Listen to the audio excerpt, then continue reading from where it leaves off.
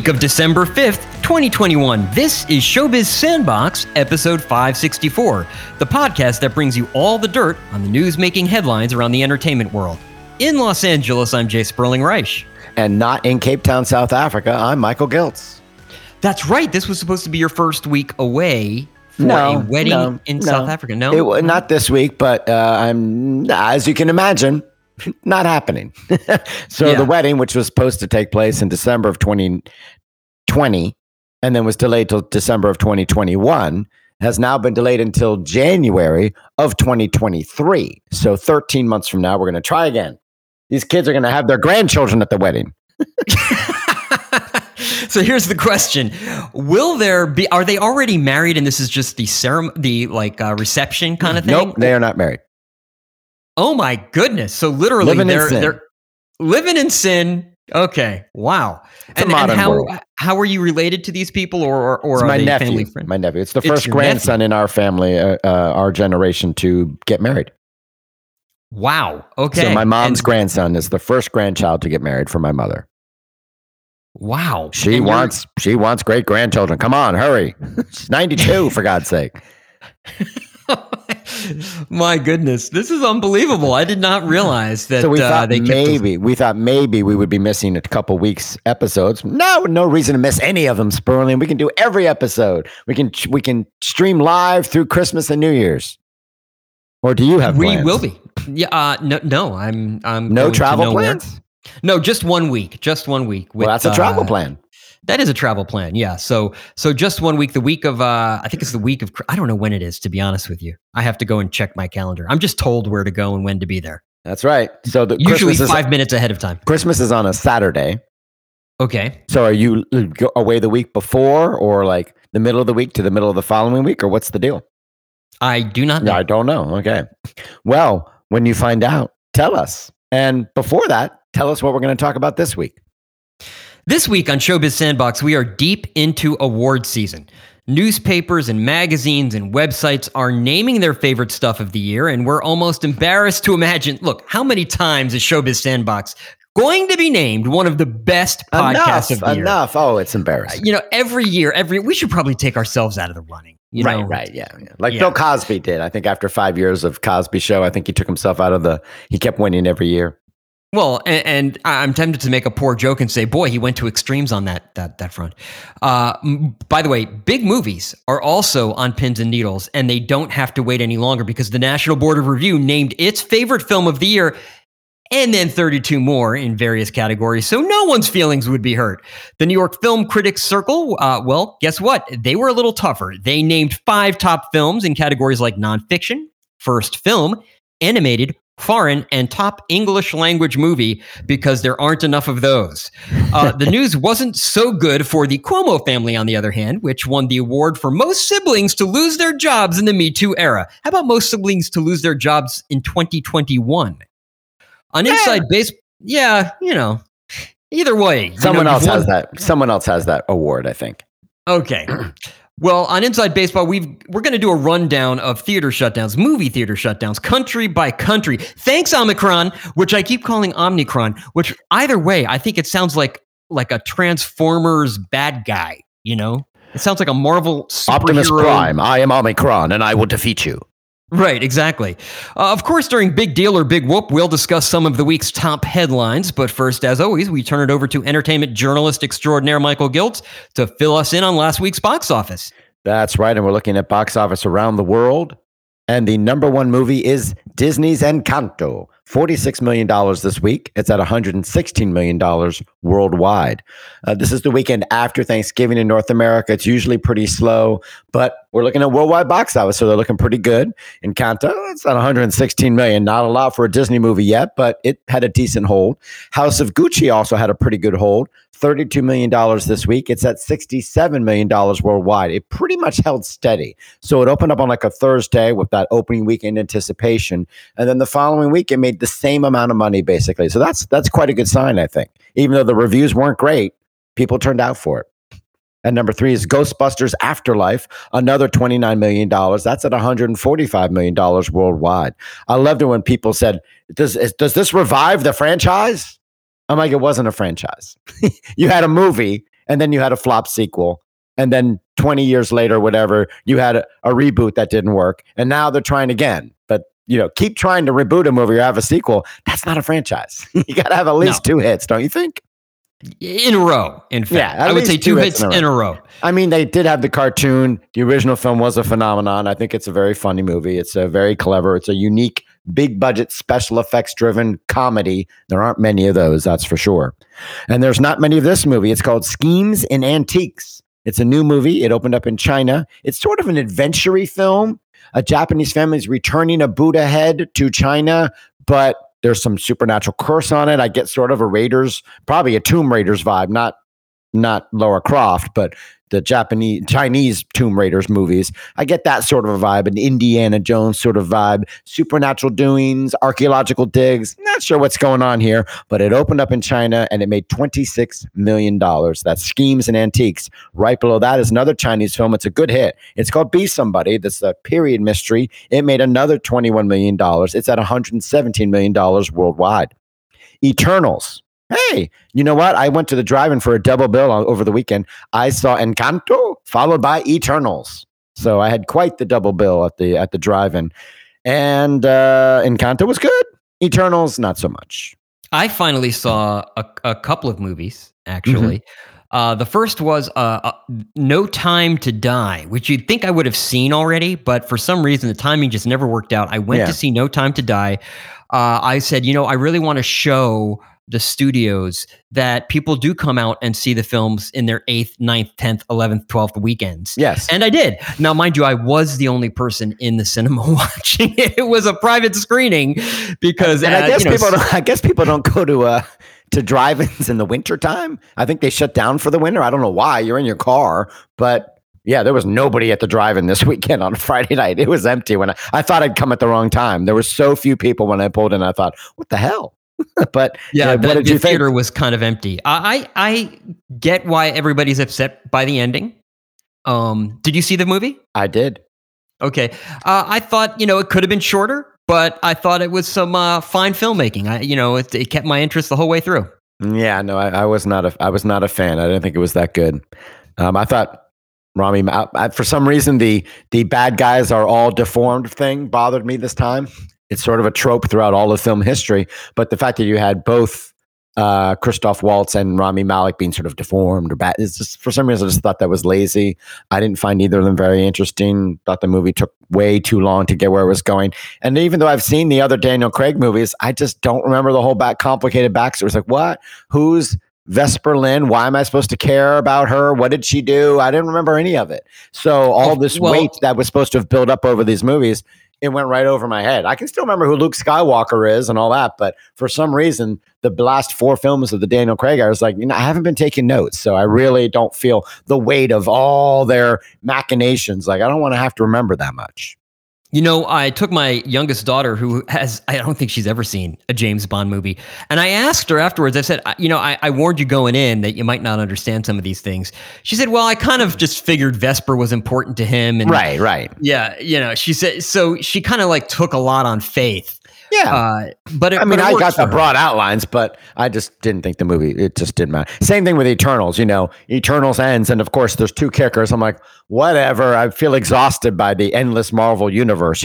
Now there's new characters and they're hinting at new things that are going to happen in other, it's just, I don't, whatever.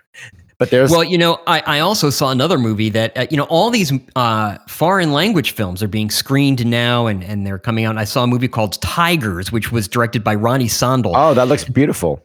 Yeah, it's based on the Martin Bengtsson. I'm probably mispronouncing that. Bengtsson. It's Swedish name. He wrote an autobiography of his time as a professional footballer or soccer player for Inter Milan. Here's the thing. He started at the age of 16, between 16 and 18, and it kind of revolves around mental illness and how the whole professional soccer, at least in Europe, how that whole thing is such a grind and they kind of grind through all these players. Oh, it's a grind everywhere. Every professional sport is like that. Yeah, it was interesting, and then I realized that Michael, you and I are not doing enough. Here's why: because I went from Tigers, where there was a 16-year-old kid that was playing professional soccer, to 14 Peaks, which was at Doc New York City, of course, the big documentary film festival. I'm still watching movies from that festival. That festival, I swear, has more I mean, granted, it's called Doc New York City, but there's just not enough time to see all these films. 14 Peaks is now on Netflix, but this is about Nimsdai Persia. He went off and decided, you know what? I'm going to set a world record. I'm going to climb all of the 14 world's tallest peaks, 8,000 meters and above. I'm going to do it in 7 months. 7 months. I mean, I don't even know how you acclimatize yourself to that. And I realized, oh my God, this guy's doing this. What am I doing? I'm sitting here watching movies. I should be doing something more productive. Well, when you were talking about the tigers, I thought you were talking about The Velvet Queen, which is a documentary about cats in the wild, it's a wildlife by a wildlife photographer, Vincent Munier. That comes out in December 22nd. It was at Cannes, so I thought maybe you'd seen it there or something. So that's the movie I was thinking that looks beautiful. It looks striking nature documentary, but the football film sounds interesting too. But I do recommend Encanto. There's one reason I thought it was pretty solid, and they made one creative choice I really liked. Eternals, I was really tired by, I have to say. And the kickers at the end were just, whatever. But we're back at the box office. Eternals made $16 million. It's going to hit $400 million worldwide. Then there was Venom, Let There Be Carnage. That made $13 million. That's about to hit $500 million worldwide. Resident Evil, Welcome to Raccoon City. That's not going to get even close, but it did make $10 million this week. It's now matched its budget of about $25 million. Thanks to Sperling, No Time to Die made another $10 million. That's at $763 million worldwide. It's the top Hollywood release of the pandemic era, though, of course, China has done better with the Battle of Chongqing. Christmas with the Chosen, The Messengers. This is the big movie of the week. Christmas with the Chosen, The Messengers, is a film made on the set of the TV show The Chosen. The TV show The Chosen is a like a Wildcat funded, privately funded, a fan funded TV series about the life of Jesus. They've done 2 seasons so far. They're on weird platforms around the world. It's hard to find and track down, but you can get access to them. They've gotten polite reviews by some people. A lot of people of color in the cast, which isn't usual for shows about. Usually it's all blonde hair, blue eyed people, but this show has that. But it's done pretty well. There's going to be more seasons, and they filmed a nativity story, I believe, on the set, but they also had some big name acts, like for King and Country, big name gospel acts coming in, Christian music acts, performing Christian holiday music during this special. So it's sort of a nativity / concert special is the vibe I get. It was held via Fathom Events, and it's the biggest Fathom event of all time. The biggest attended, the biggest single gross. It made $9 million this week. It was a huge success, and it's still ongoing. It's not going to stop this week. They're going to keep showing it through the holiday season. So it's not like a one-day event. So that's kind of really interesting. Fan-funded TV series. They've spun off a movie, made it a Fathom event. It's shown for 10 days already, or 6 to 7 days already. That's how they made $9 million. And they're going to keep going, having screenings right through the holidays. So this is one to keep an eye on. Fan-funded events can work sometimes. You find the right niche audience, you get the right project, and the TV show's done well enough that they've had 2 seasons and they're going to have a third. I thought that was pretty interesting. Yeah, apparently you haven't heard about it. So no.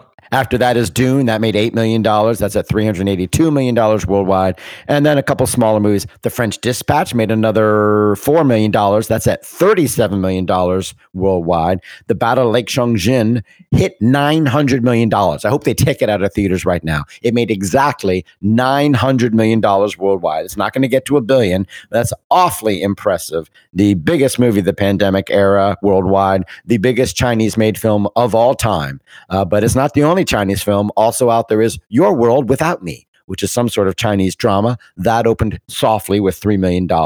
And then The Door Lock, the Chinese suspense film, which is a remake of the Korean suspense film, which is a remake of the Spanish suspense film. It made $2 million this week. I think its total is $36 million. Last week, we reported it was $44 million. But I think what happened was that somebody conflated and added in the Korean grosses to the Chinese grosses, thinking it was the same film. I had noticed that difference, and I thought I'd accounted for that. But I think at some point somebody said, oh no, this movie must be at this amount. And they added in the $12 million, the Korean film made in Korea, thinking it was the same film, but it's not. This movie, the Chinese language movie, it seems to have made $36 million worldwide. And this week it seems to have made just $2 million.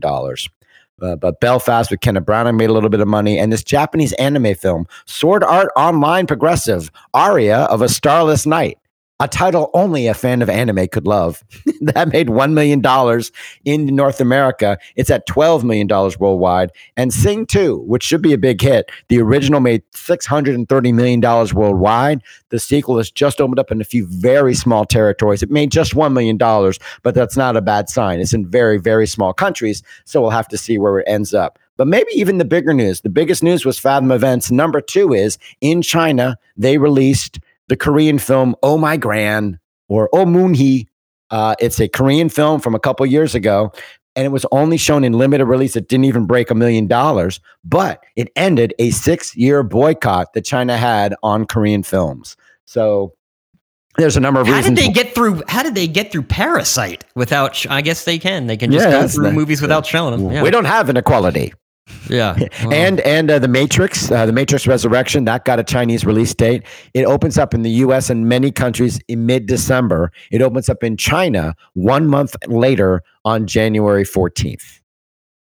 So that's not great, because that means, they're going to have a lot of piracy.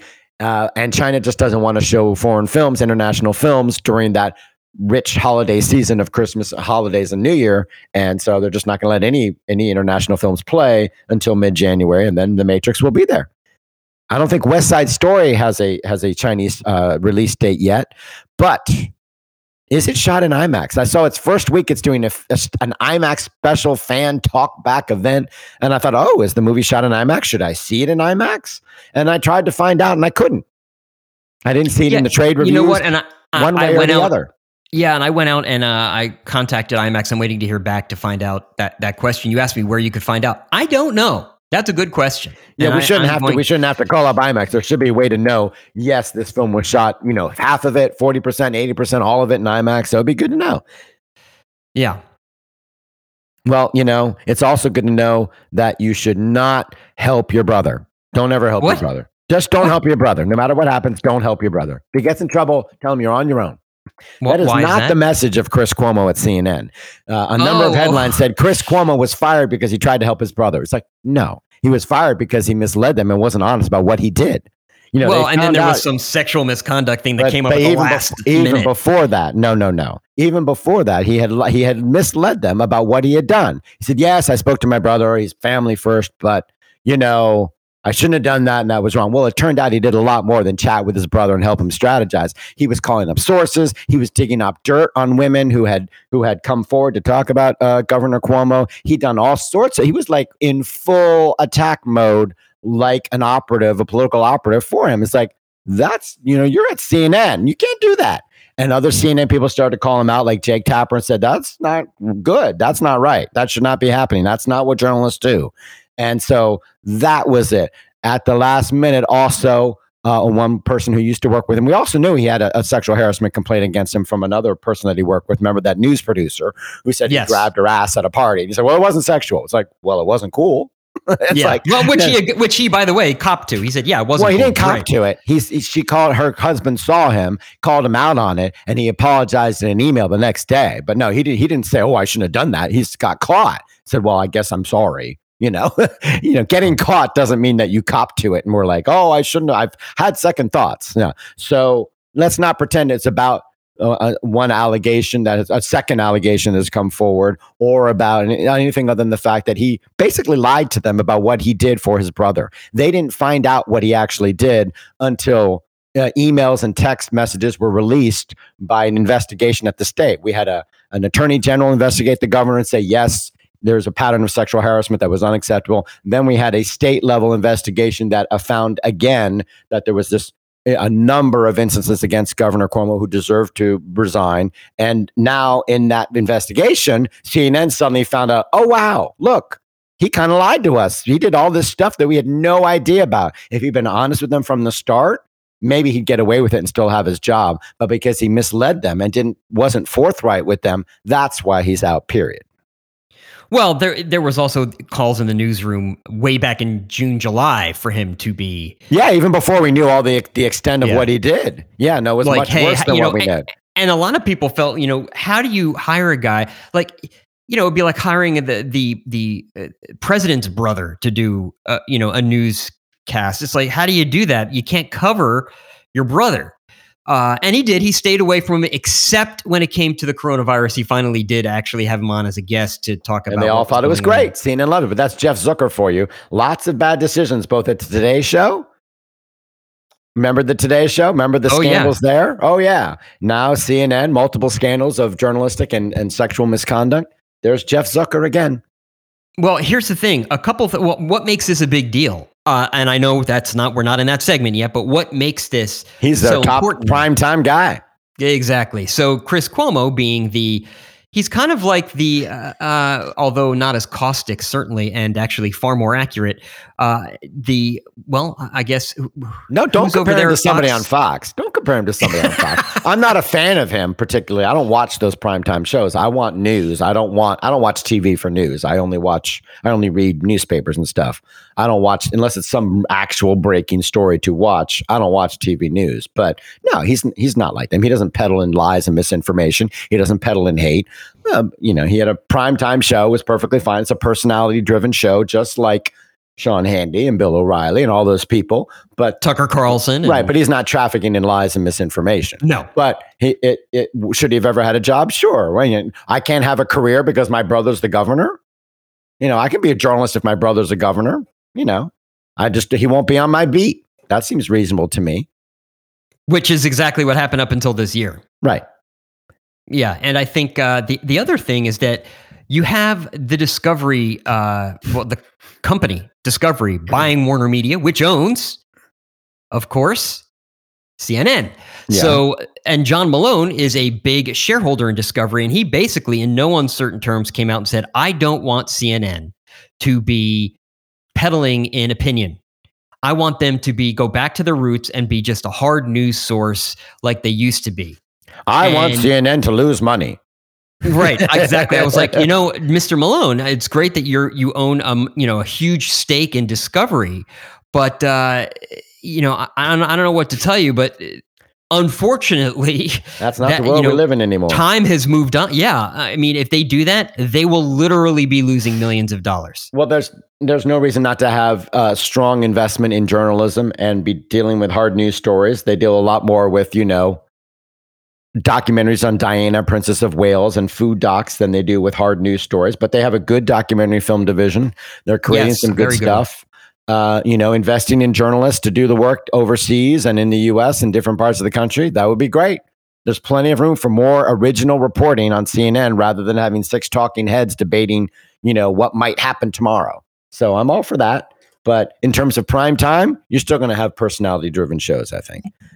And when it comes to movies, you're still going to have lots of awards people trying to be first. National Board of Review, do they matter that much? Well, they're kind of first, aren't they? That's their big claim to fame, isn't it? That's literally I want to say their only claim to fame, but sure, nobody knows. Say it. Nobody really knows who is picking these people. Who is the National Board of Review? That's like the joke every year when it's announced is like, who are these people again? Well, they named a lot of movies. They have a category of top films. Then they have a category of top international language films, then top documentaries, top independent films, like Be Men, Man Up. No, I shouldn't say that. That implies, but I say be an adult. Just say it. But they did name their big 4. Their best international film was A Hero, the Ashghar Farhadi film from Iran. The best documentary is Summer of Soul from Questlove, which you can see on Hulu, I believe. The best animated film is Encanto. I haven't seen the other movies, so I don't know. But what won Best Picture, Best Director, and Best Breakthrough Performance for the 2 leads, the big winner at the National Board of Review? Is it not... I don't know. What did win? Drive My Car? No. No, that was the New York Film Critics. Licorice Pizza. Licorice Pizza. The big winner at the National Board of Review. That's right. So they named a bunch of movies, but at least they put their money where their mouth is. Licorice Pizza was their pick for the big film of the year. That's what they gave a big boost.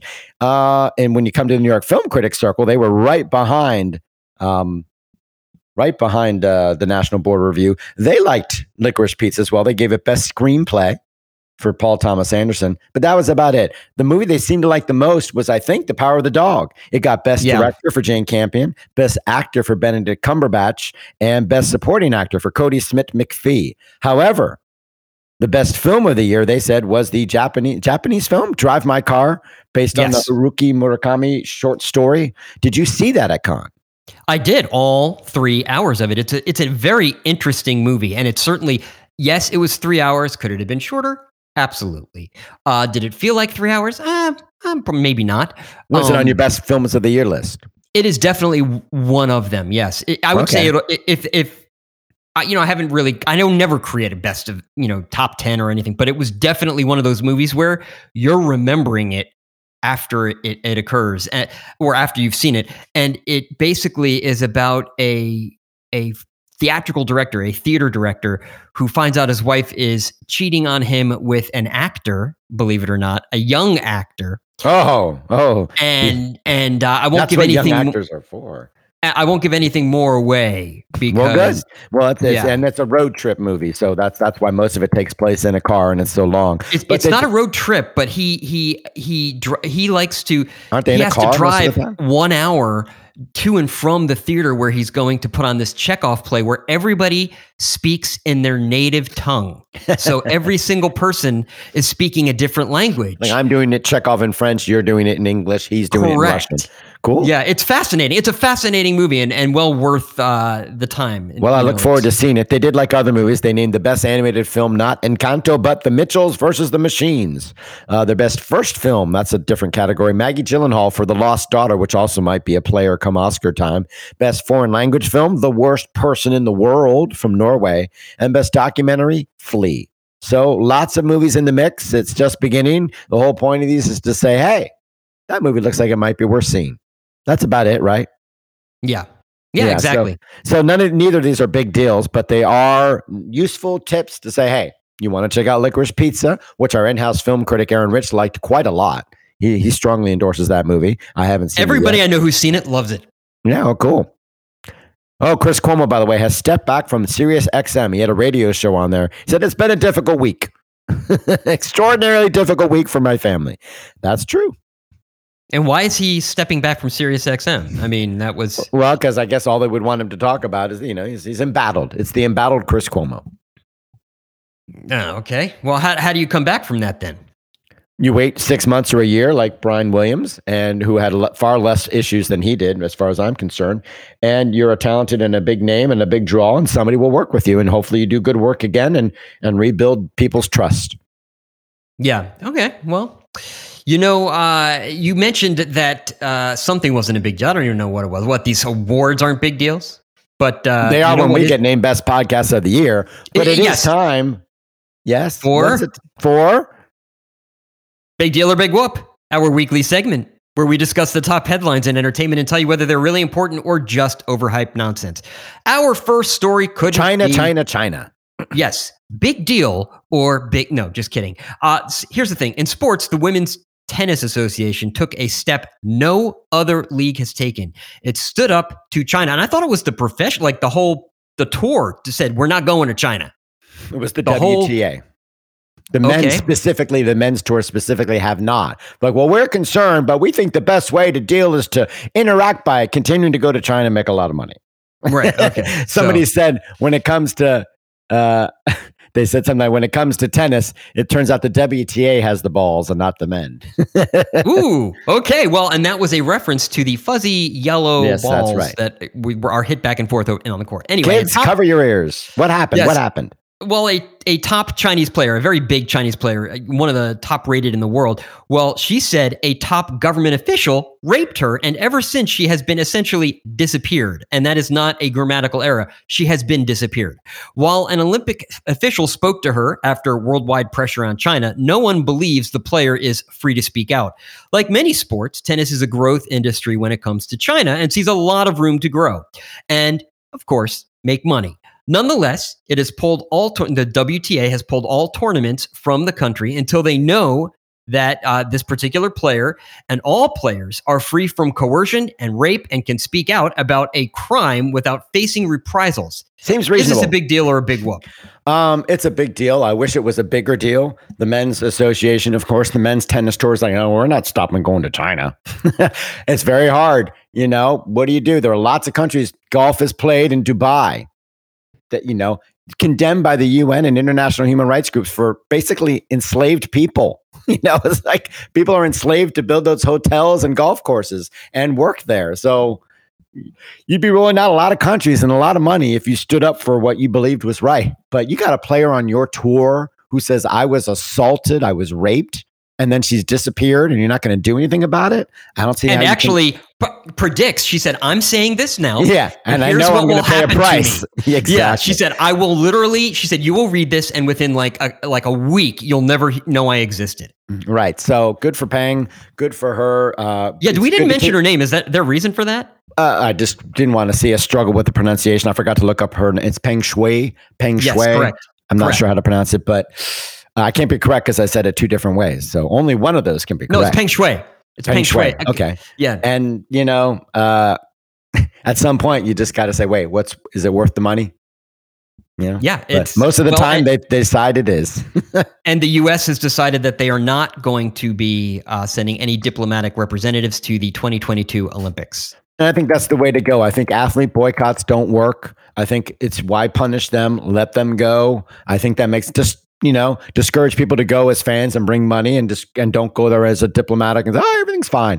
And that's part of what the pressure is here because China's going to be hosting the Olympics. That's one reason they allowed the Korean film to come to into Chinese cinemas, just limited release. But why did they do that? Number one, it's the anniversary of China and Korea working together to fight against the United States and Korea during that war. And secondly, they're wanting Korea to come to the Olympics, of course, and be part of the Olympics. So they're going to be welcoming them with open arms. They need to start being nice again. And this is one way to do it. Well, you know, speaking of being nice, the Recording Academy. Warning, SOS. Sperling is going to be riffing it. He's going to be winging it. Yeah, here's the thing. So, yeah, I added 2 late breaking stories, they weren't late breaking, but they were late breaking to me. So I put them here at the end. And Taylor Swift and St. Vincent were kind of axed, along with Jack Antonoff, actually. They were thrown off of the Grammy nomination for Olivia Rodrigo's Sour. And here's why. It was an interpolation of Deja Vu. So Sour being an interpolation of a Taylor Swift song that was written by St. Vincent, Jack Antonoff, and Taylor Swift. And the Grammy said, you know what? Here's the thing. We will nominate the writers, but not the writers of the song that it was kind of based off of. Right. So you've got a new song that sort of samples this one way that they use a bridge or melody or music or something, an element from another song. It's called an interpolation. It's not quite the same as just sampling, but it's the same idea.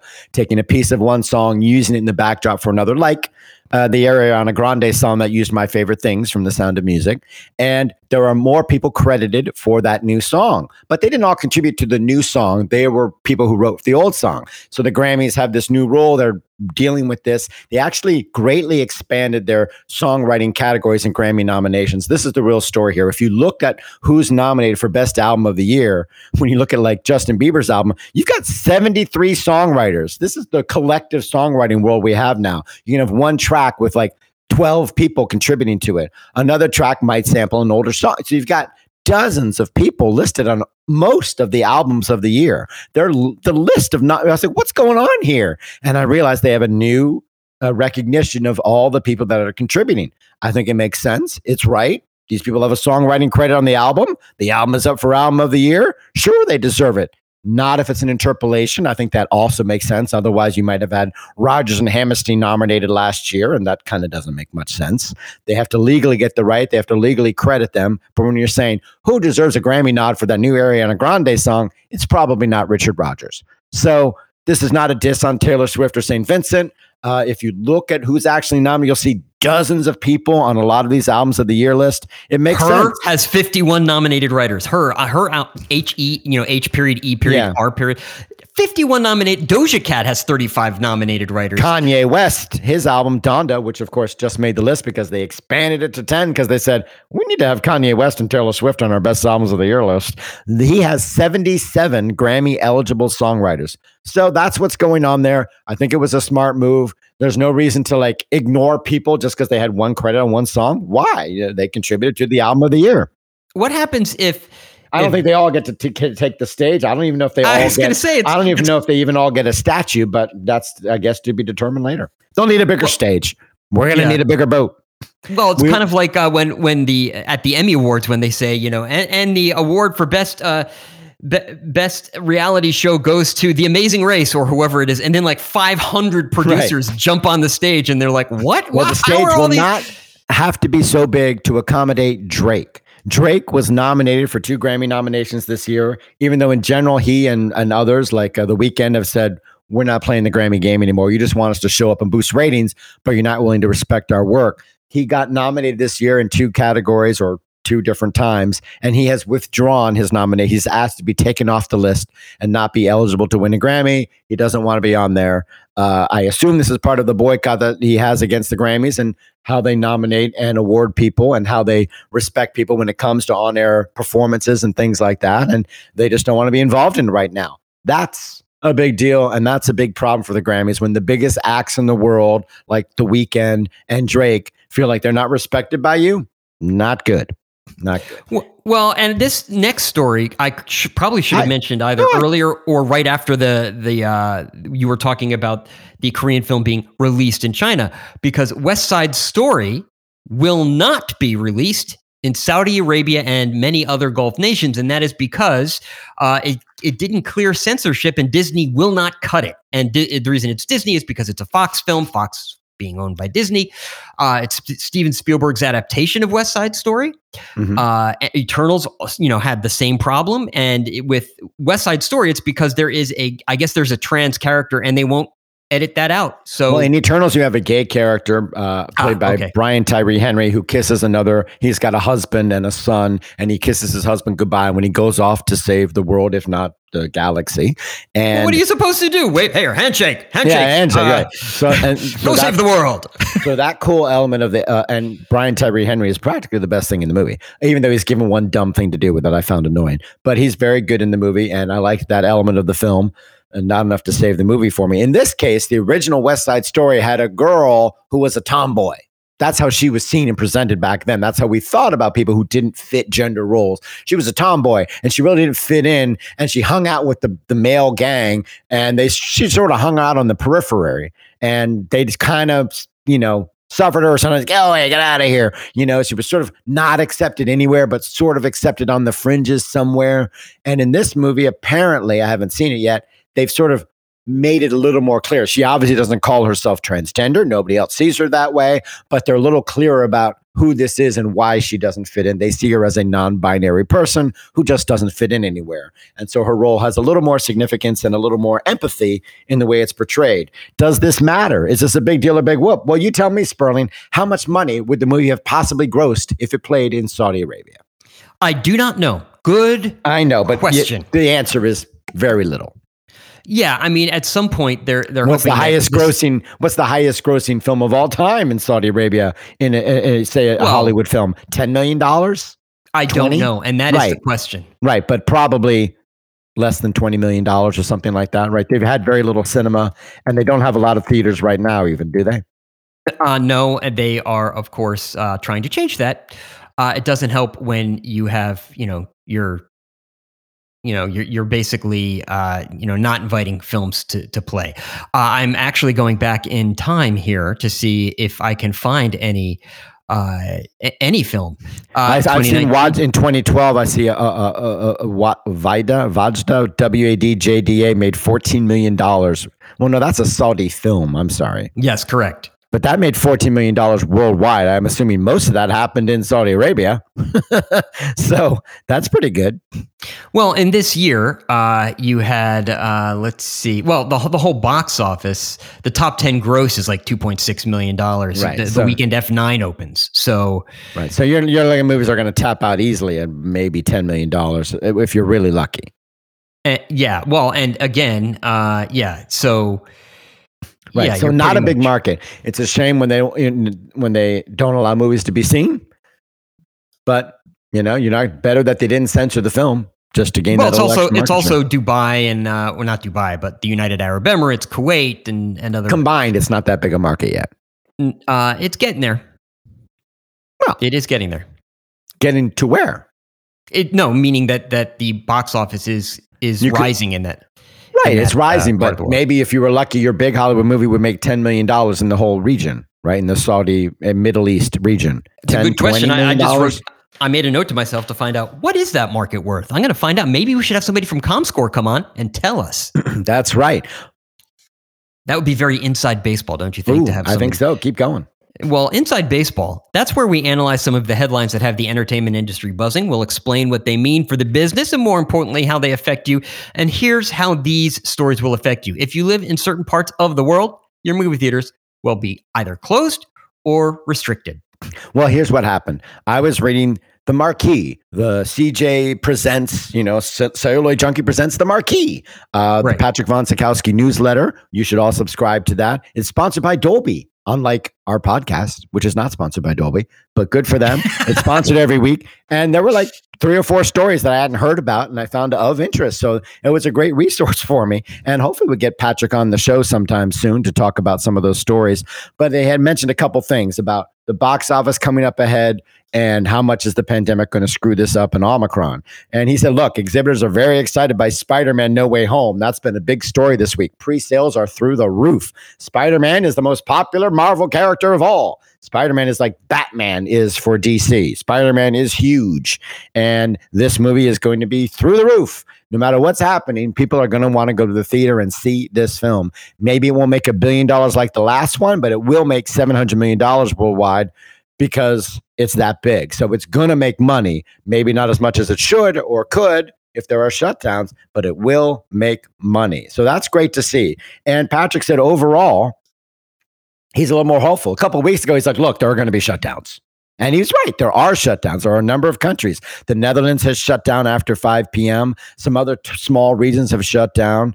And we know territory by territory, region by region, they shut down in different ways and have different impacts on the box office. And Patrick said, and I quote, "It's important to stay hopeful and realize that unless the latest variant, meaning Omicron, turns out to be much worse than the most dire predictions, then we will not see a repeat of the extended lockdown of the past 12 months. Most countries closing have said it will only be a few weeks, and markets like Russia and China have already reopened after the latest round of shutterings.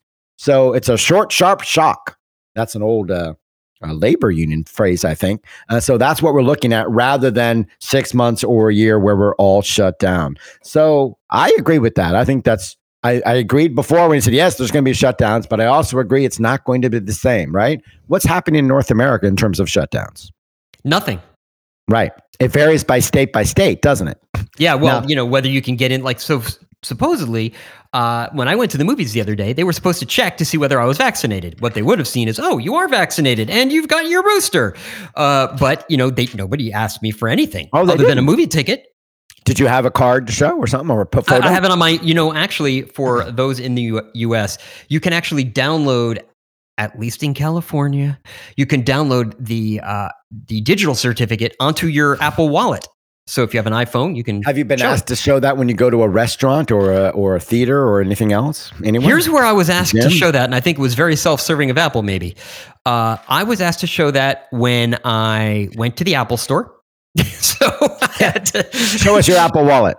Yeah, and I was asked to show it when I went to the screening of Tigers at Creative Artists Agency. So now the reality is they looked at it, they saw that there was but I could have been anybody. I could have been borrowing my friend's phone. They didn't say, show me that. And that's not happening. Yeah. But that's cool. I'm glad they checked. So it varies state by state. The smart states are requiring proof of vaccination and a mask.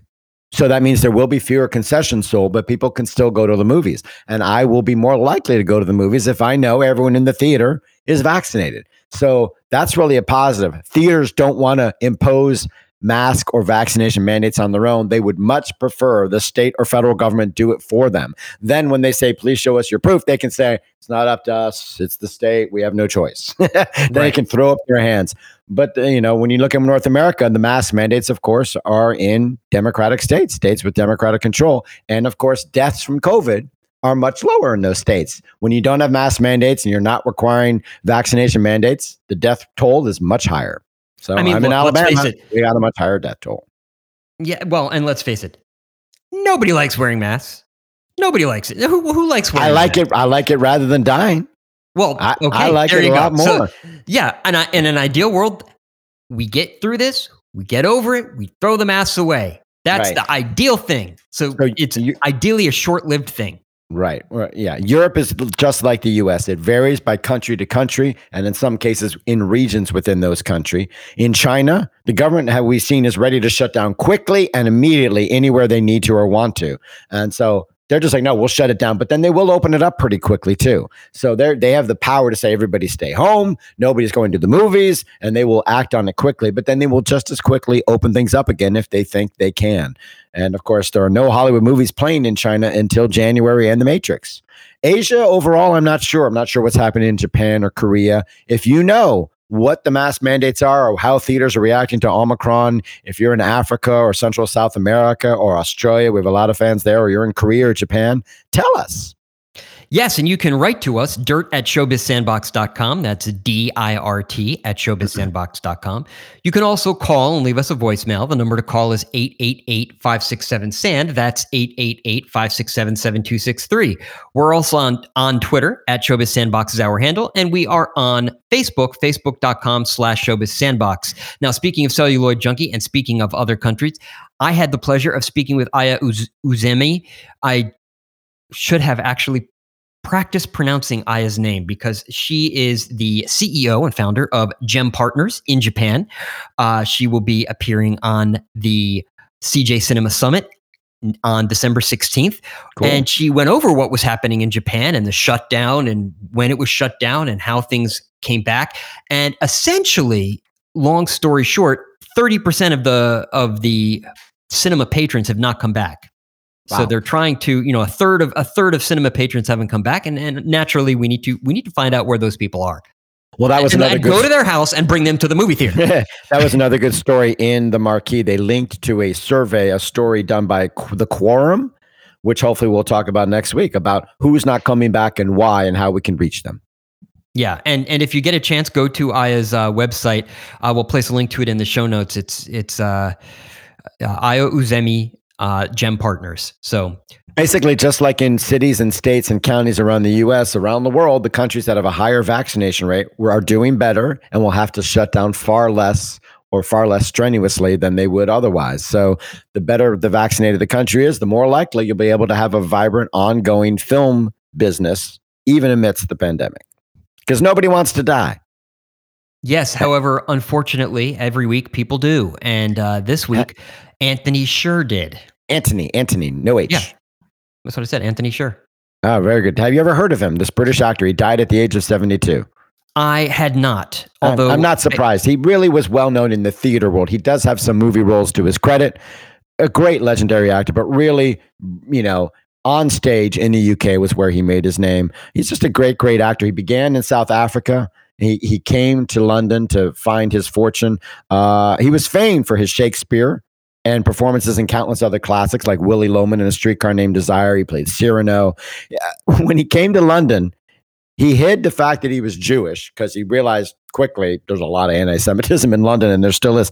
He hid the fact that he was gay, and he hid the fact that he was South African because of the whole apartheid thing that was ongoing at the time. He was like, yeah, I don't really want to bring that. So he's like, my entire personality was in the closet. It's like, it was lucky he could tell people he was male. He really had a hard time, but he ultimately became openly gay. He married director Gregory Durand. They had a great collaboration on a lot of great productions over the years. Also, a terrific writer and painter. His book, Year of the King, documents when he helped create a role of Richard III, a new production of Richard III. He was on crutches for that. The character was on crutches. And it was a fascinating story of how you create a role and then take it on tour and how it develops and grows and how hard it is.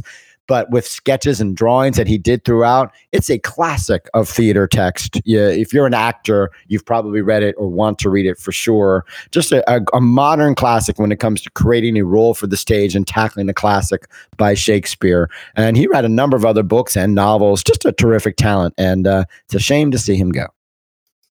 Well, unfortunately, we are going to go, although you can, keep track of us by subscribing to our podcast in iTunes, the Google Podcast Store, Microsoft Marketplace, Stitcher, Spotify, anywhere they give podcasts away for free. You should be able to find us. Please do rate and review us on any one of those podcast aggregators. It does help us out when you do. It would make a lovely Christmas gift. And it's cheap. Now, links to all of those ways to subscribe to us and all the stories we've discussed on today's episode can be found on our website, showbizsandbox.com. That's where you'll find those ways to contact us, dirt@showbizsandbox.com. That's DIRT@showbizsandbox.com. Or you can call and leave us a voicemail, as I mentioned, 888-567-SAND. That's 888-567-7263. Of course, we're on Twitter @ShowbizSandbox is our handle. Facebook.com/ShowbizSandbox is where you can like our page. And again, all of that information is on our website, showbizsandbox.com. The music that you hear at the beginning and end of each show is by the popular indie rock group MGMT, and they can be found on their own website, who is mgmt.com. Michael Giltz can be found online, and every week he's got a new and exciting place for us to go visit. What is it this week, Michael? This week it's House of Giltzy. Instead of House of Gucci, House of Giltzy. Oh, okay. I got. Okay. Well, you know what? If you can't find any of Michael's coverage of the entertainment industry there, why not head on over to michaelgiltz.com, where all of his work is aggregated. Some of my work can be found on Celluloid Junkie. Until next week, play nice.